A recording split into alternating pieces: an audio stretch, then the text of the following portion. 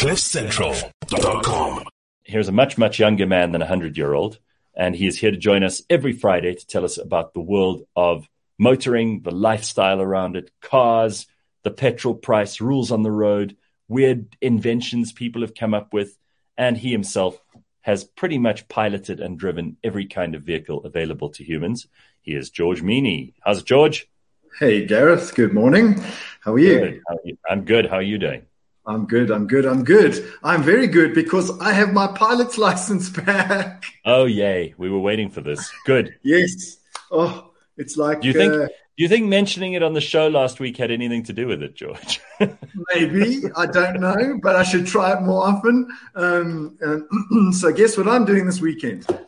Yeah, flying again. Good man. Yes. So, all right, that's very good news. What do you have for us on the agenda today? So super quick, you know the tire company? Sure. They have partnered with a company called Disky and now an online platform. Disky is an online platform. And you can now go into the fitment center and do your car license. There are 190 Super Quick stores across South Africa. Now, I wasn't sponsored to say that for Super Quick, but I was sponsored by the consumers out there to say that you can go and get your car license at Super Quick. So, George, anywhere we can get our car licenses, anywhere that makes it easier, and if you can do this while you're having your tires looked at, what a win. Exactly. So if you go and visit a Super Quick, you can scan the Disky QR code that's there. And when you hit send, you will get a WhatsApp and there will be a couple of prompts and you'll make payment and you can collect your disc within 5 to 10 days from that Super Quick or whichever Super Quick you choose. Absolutely awesome. Well done to them. Good work. Anybody who can save us time and make things more efficient, we are massive fans of, whether George is sponsored by them or not. Exactly. All right. What else have you got for us? All year for the car buying and driving consumer, which is pretty much all of us, I think. Definitely. Then I don't know if you know, Gareth, but tires in their original form were actually not black. So tires are actually this milky white color.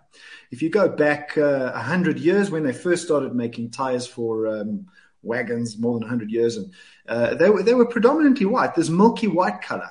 Is that the natural color of rubber, or is that just the color they used to have for tires? No, it's the natural color of the compound rubber that they mixed for tires.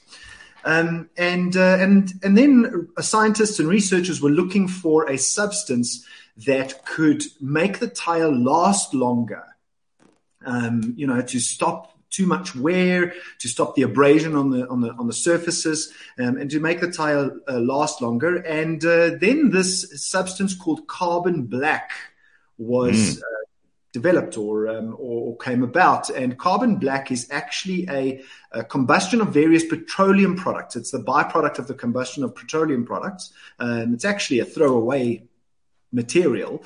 And they combined this with the rubber, which then naturally made it black. And that's why our car tires are black. I thought it was just because they started to look dirty after a while. They are easier to clean and they hide the dirt nicely, but that's not the reason they're black, though. Okay, well, I've sort of seen in these documentaries where they show how rubber was first farmed, how they would obtain it from these rubber trees. And it does come out of the trees. Obviously, it's this white sort of syrupy stuff. And it was apparently it always used to be a very, very difficult thing to obtain because it's hard work. It's a tough job. It's not the kind of job everybody's lining up to do. So there was also, obviously, there was slavery in the Congo, and a lot of this is where we started to develop the rubber trade from. So it doesn't have the greatest history. But I had no idea that it would stay that white color, and that we actually had to color it. So they put in this carbon black, and that's where our tires come up with their black color now. Yeah, and it's predominantly because of a longevity or abrasion. The carbon black stops the tire from degrading as fast. Okay, right. So it also performs a practical function. It's not just to look good. It's not just so it doesn't look as dirty. I really thought it was just to mask the filth of the roads. Well, yeah, I think it's probably a dual purpose, but mainly the abrasion. So, and here's an interesting one, Gareth. Singing in your car is good for your health. Yeah, so, I believe this. First of all, when you sing, particularly in your car because it's a closed cockpit, positive neurotransmitters, as researchers have found, get released in your brain and body: oxytocin, serotonin. Then the second thing is singing is also good for your lungs and cardiovascular system, because guess what you have to do when you sing? You have to take deep breaths and exert yourself. So it's good for your lungs and your cardiovascular system. I love it. And then, I thought it was just me, but it always makes me feel better in the car when I'm driving and singing. And I do. Sometimes I have to stop myself because I'm like, if people see me doing this, they're going to think there's something wrong with me. I'm mentally ill. Well, yeah. It takes singing in the shower to a whole new level when you're singing in the car, because you get this person next to you miming, and you don't know what they're singing.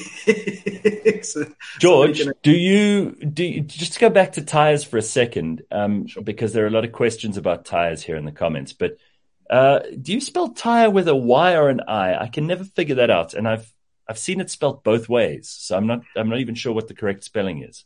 Do you know? Interesting question. The tire with an I is actually an American spelling. And Okay. tire with a Y is our spelling, because we come from Roman Dutch and English history. Okay. All right. So that's answered the question then. A couple of other people. First of all, Molly Curry says, I referred a friend to AutoTrader. He phoned to inquire about a vehicle and the salesman said, sold. Goodbye. How's that? Eh? Okay, nice job. So there's some whether nice that's feedback. a good or a bad thing, I'm sorry it was sold, but that's how fast it works. Well, I think that's amazing. I mean, that's great feedback. It shows you that what you guys are doing is happening faster and better than anyone else. Borge says, Congo Chris, I have a technical question. How do EVs measure up against diesel when it comes to torque? Are they a viable option for moving weight and pulling trailers? Oh, a very interesting question, Congo Chris. And the answer is EVs are much better at moving things around and at torque, as you put it. There's actually a couple of videos you can go search for online. They put a EV up against a Ford F-150, the electric Ford F-150 against a regular ICE 4x4, and the EV tows that ICE right backwards. Very, very nice. Okay, cool. Awesome. So there are a couple of questions answered. You see, George, we need you here on a Friday. Otherwise, people sit around pondering these things for week after week. Thank God we got you to ask. What else you got for us? So carrying on with the singing, very lastly, singing increases a substance called, and I'm going to try and say this, immunoglobulin in your saliva. Immunoglobulin. Yeah. Immunoglobulin. There we go. You see, so I couldn't even. Cool. And at the same time reduces cortisol. So if you reduce cortisol and you increase immunoglobulin in your saliva, your body can ward off illness a little bit better. So singing in your car is a really, really good thing. And then finally, I'm very interested in this one, and that is why do you have any recommendations about what we should be singing in the car, George? What songs are guaranteed to make us feel better? Whatever comes to mind. I mean, if it's from The Hills Are Alive to Metallica, sing your heart out. All right. And then very lastly, Gareth, why are cars designed to go over the speed limit? Because you want to know that you're driving some kind of invention that has an upper limit. You want to see how far they've pushed the technology. You want to know that you're driving something that has performance built into it. It's not about just following stupid traffic rules. Exactly. So a lot of what you said there is very true. And we went and dug to see what the reason is that a car can do 200 kilometers an hour when the speed limit is only 120. Yeah. So most of the answer is emergencies. That's the answer that comes up a lot, but it's not the only answer. So the technical answer is when top speed increases, typically quicker acceleration is also a feature of the car. Right. So in order to get quicker acceleration and efficient acceleration, you have to have a car that can go faster than the speed limit generally. And then faster cars are also designed with better dynamics and cornering abilities, because the car manufacturer and designer has to design the car to be able to drive at the speed that it can attain. Right. It's got better cornering and dynamic abilities. But also the stupid rules come in after the car. The car doesn't come into existence with the rules already in place. So the car was there first. It's a chicken and egg situation. The car was there first. People have always wanted to see how fast a car can go. That's why there are still people building, cars that can break the land speed record and planes that can fly faster than any other plane. We want to see how far our ingenuity can take us. And then we invent these rules so that we can all live peacefully together and cause as little damage to each other as possible. But you can't have the one before the other.